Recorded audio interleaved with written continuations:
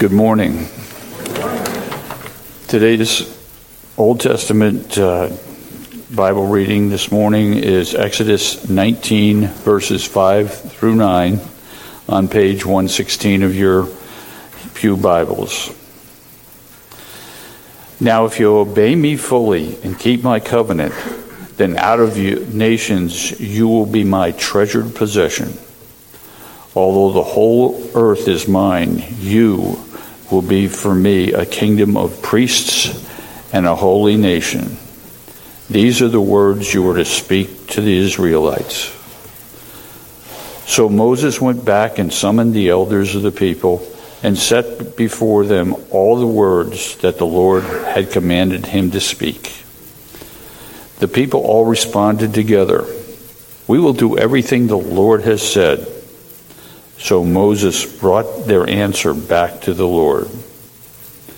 The Lord said to Moses, "I am going to come to you in a dense cloud, so that the people will hear me speaking with you and will always put their faith in you." Then Moses told the Lord what the people had said. The New Testament reading is Matthew 5, chapter 43 through 48, page 1503 of your Pew Bibles.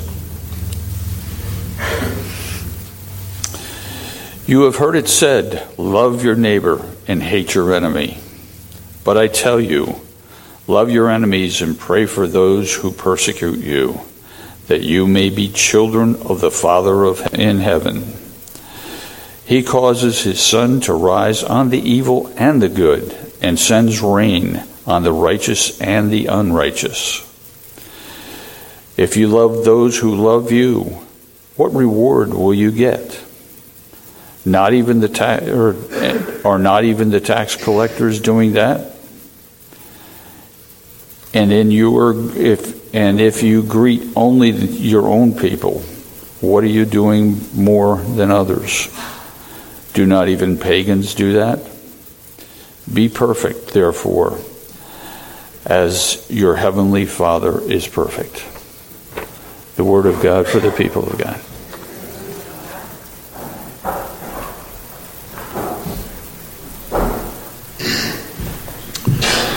Before we move into the sermon today, I just want to share with you, maybe some of you saw this update on Facebook. Nine of our church members left on Thursday for a pilgrimage through the Holy Land. And so I woke up yesterday morning and saw the news and immediately thought of them and reached right out to them. And as minutes went by and I didn't hear from them, I was assuming the worst. And then I did hear from Jim Cruzy, and thankfully they were still in a ship outside of Cyprus and had not yet gone over into Israel. Last night, according to their schedule, they should have landed in, I think, Haifa, in the northern section of Israel. So now, obviously, their trip has changed significantly. They're going to be in Cyprus and then go down to Cairo, but they'll be avoiding Israel entirely. But continue to pray for them, and of course, pray for the situation unfolding, and pray for peace and justice, God's justice to prevail. Would you join me in prayer this morning?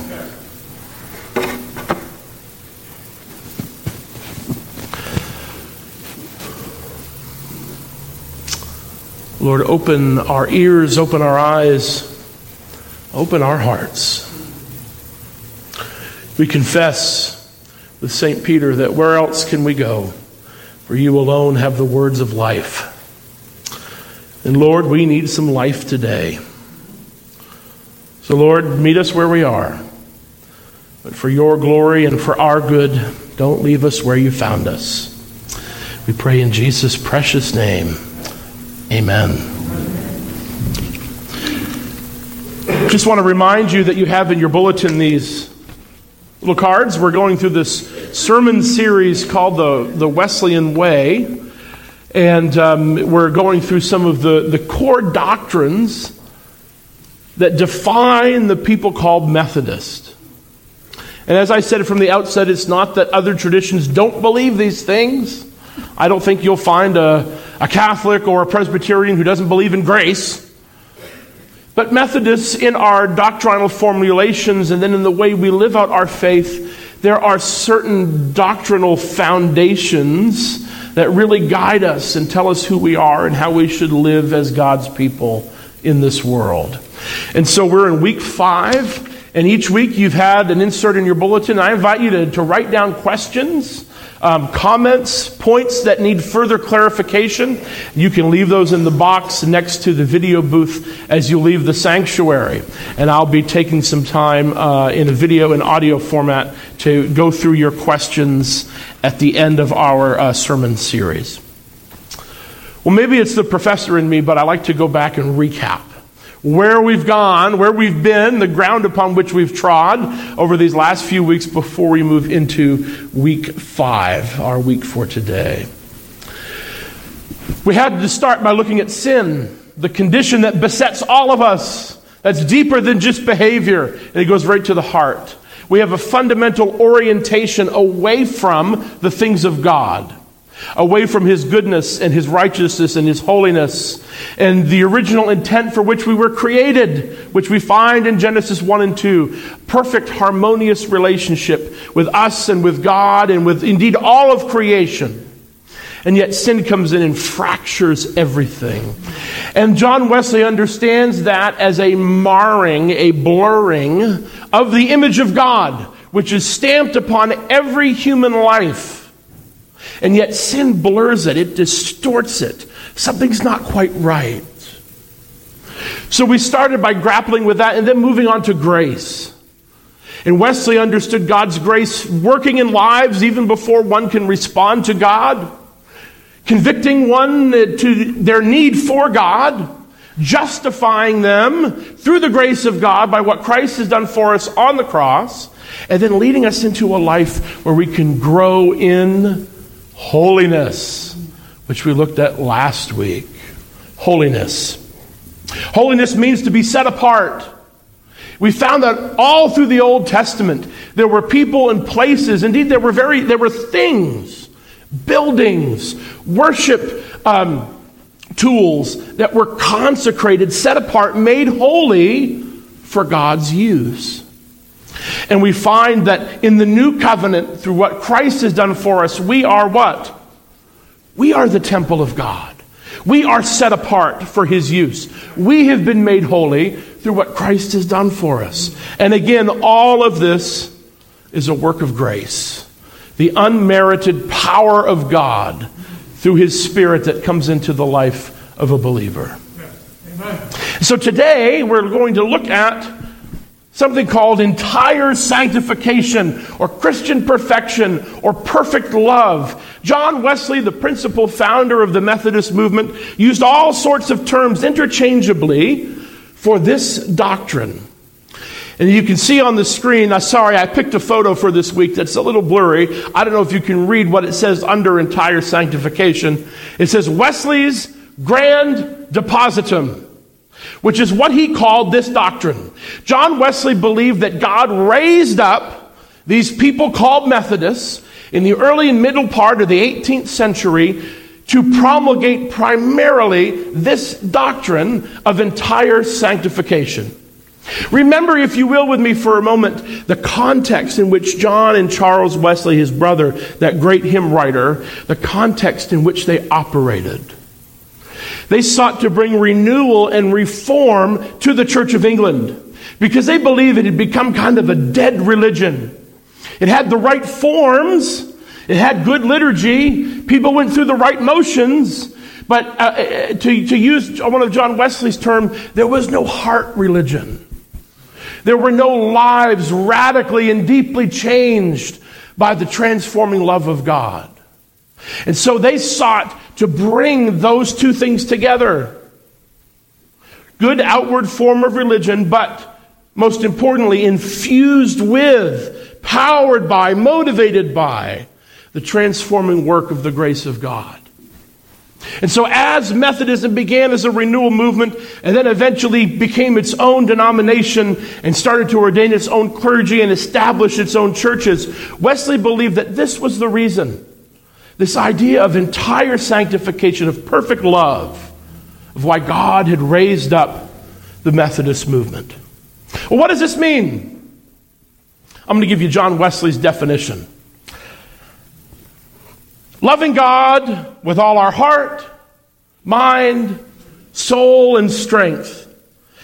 This implies that no wrong temper, nothing contrary to love, remains in the soul, and that all the thoughts, words, and actions are governed by pure love. Does this mean that we'll never sin, that we'll never make mistakes, that we'll never fail? No, not at all.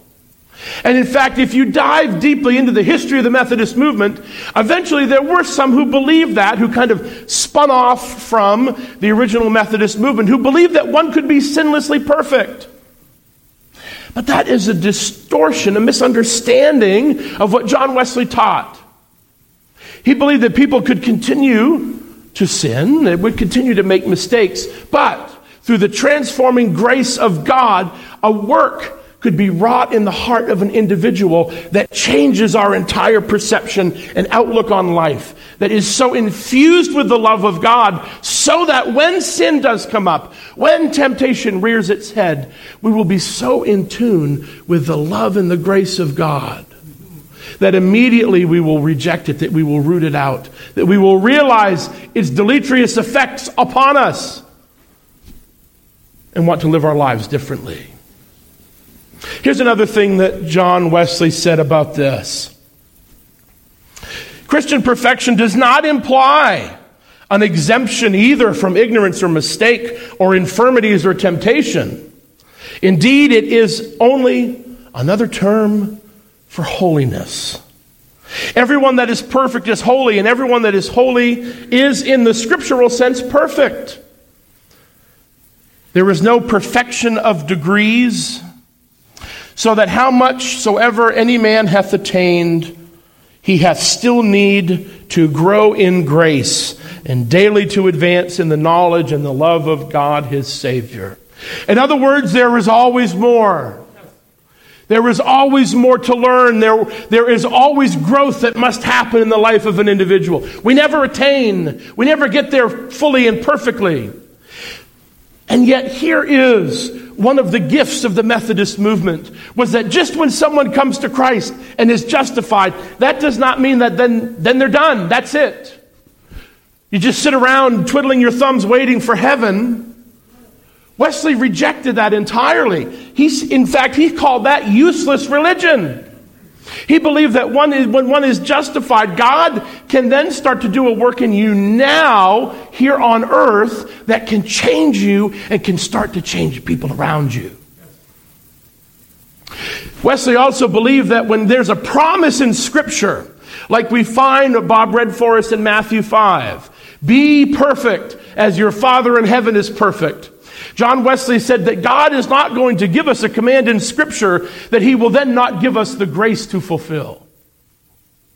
So when we have this command to be perfect as your Father in heaven is perfect, or last week looking at 1 Peter, where Peter exhorted his people to be holy as God is holy, that if we're told to do something, God will give us the grace to do it. Because after all, it is him working through us anyway. It is nothing that we do of our own strength. I think it's helpful for us to understand this in the context in which we find Matthew 5, that reading that Bob gave for us. It's in the Sermon on the Mount. Matthew chapter 5 through 7, perhaps some of Jesus' best known teachings in all of Scripture. And in Matthew chapter 5, 6, and 7, in this Sermon on the Mount, we find Jesus do something over and over again. He'll speak to the people and he'll say to them, you have heard it said. And he quotes the Torah, quotes the Old Testament. And then he says, and I say to you. And he takes it up a notch. And this got him in so much trouble. You know why? Because who in the world could alter the words of the Torah except God himself? And that's the point. This is God in the flesh. And so he'll say to them, you've heard it said, do not commit murder. And then he'll say, but I say to you, if you have in your heart against a brother or sister He'll say to them, you've heard it said in the Torah, in the law, that you shall not commit adultery. But I tell you, if you even look at a woman, another person, with lust in your heart, you've already done it.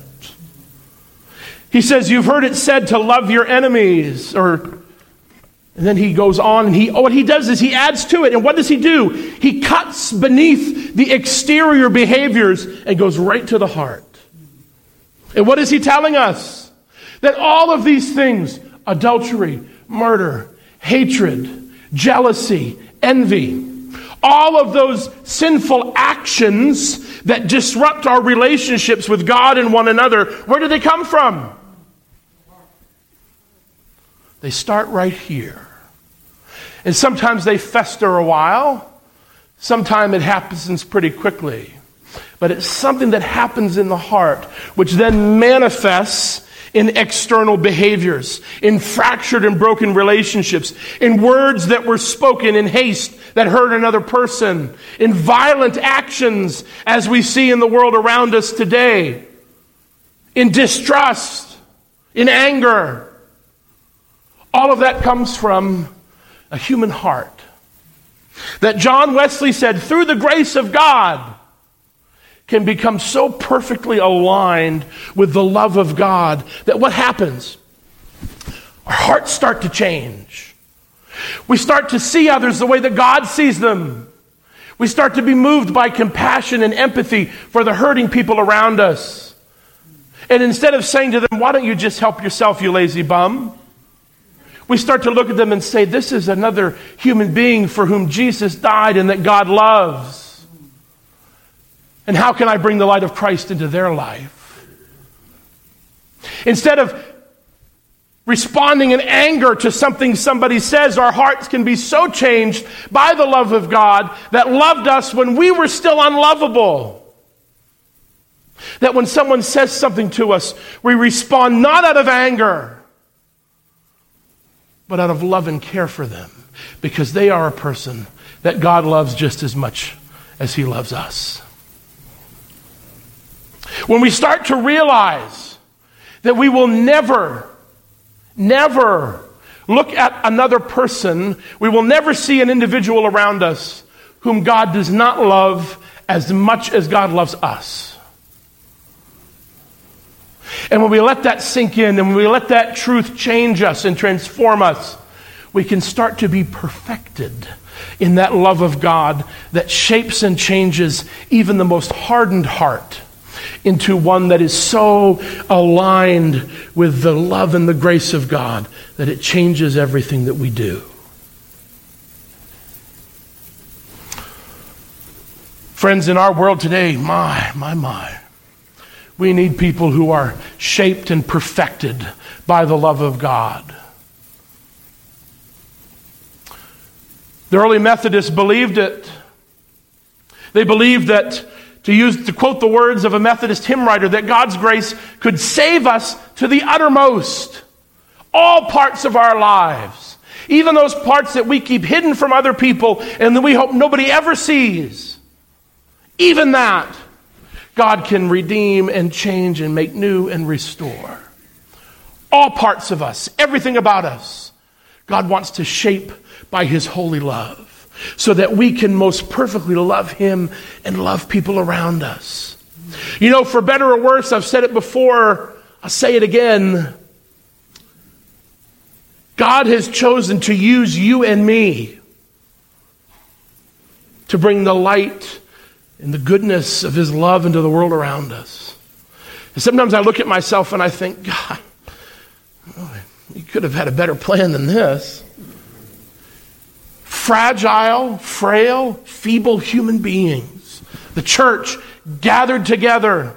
Do we mess up? Yes.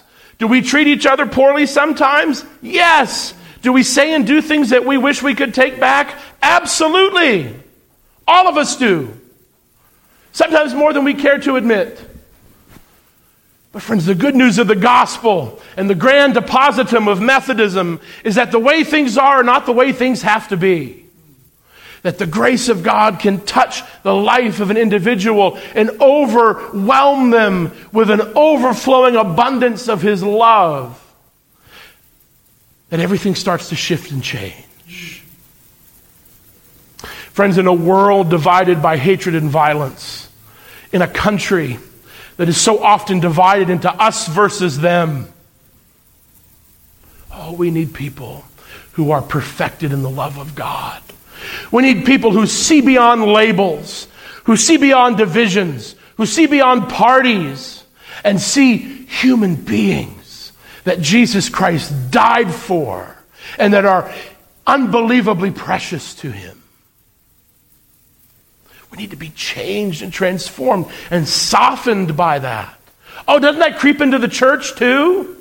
Our hearts get hardened by people who claim the name of Jesus, and yet we go out of this building and we go back to our lives, and so often we don't live any differently. We engage in the same things that the world around us engages in. John Wesley said that he didn't believe that Methodism would ever cease to exist as a movement. But he said if we lost sight of this, we would end up being a cold, dead sect that had a form of religion but didn't have any power at all. The love of God transforming and changing an individual's life, and indeed changing a whole community gathered together to do his work in this world, is not some pie-in-the-sky dream. It's not something that Jesus dangled over his disciples and said, hey, maybe you can have this, maybe you can be like this. No, we have the grace to do it. It's given to us. And indeed, to be perfect as the Heavenly Father is perfect is God's will for us. And friends, as we surrender, as we let go, as we pray for God's Spirit to work in and through us, and when we invite that to happen, friends, be ready. Be ready. God wants people who are willing and surrendered. God is not going to force the will of any one of us. God wants people who freely say, here I am. I am yours. I give you my heart. Mold me and make me after your perfect will, so that I may be changed by your love. Is that your prayer this morning? May it be so. Amen.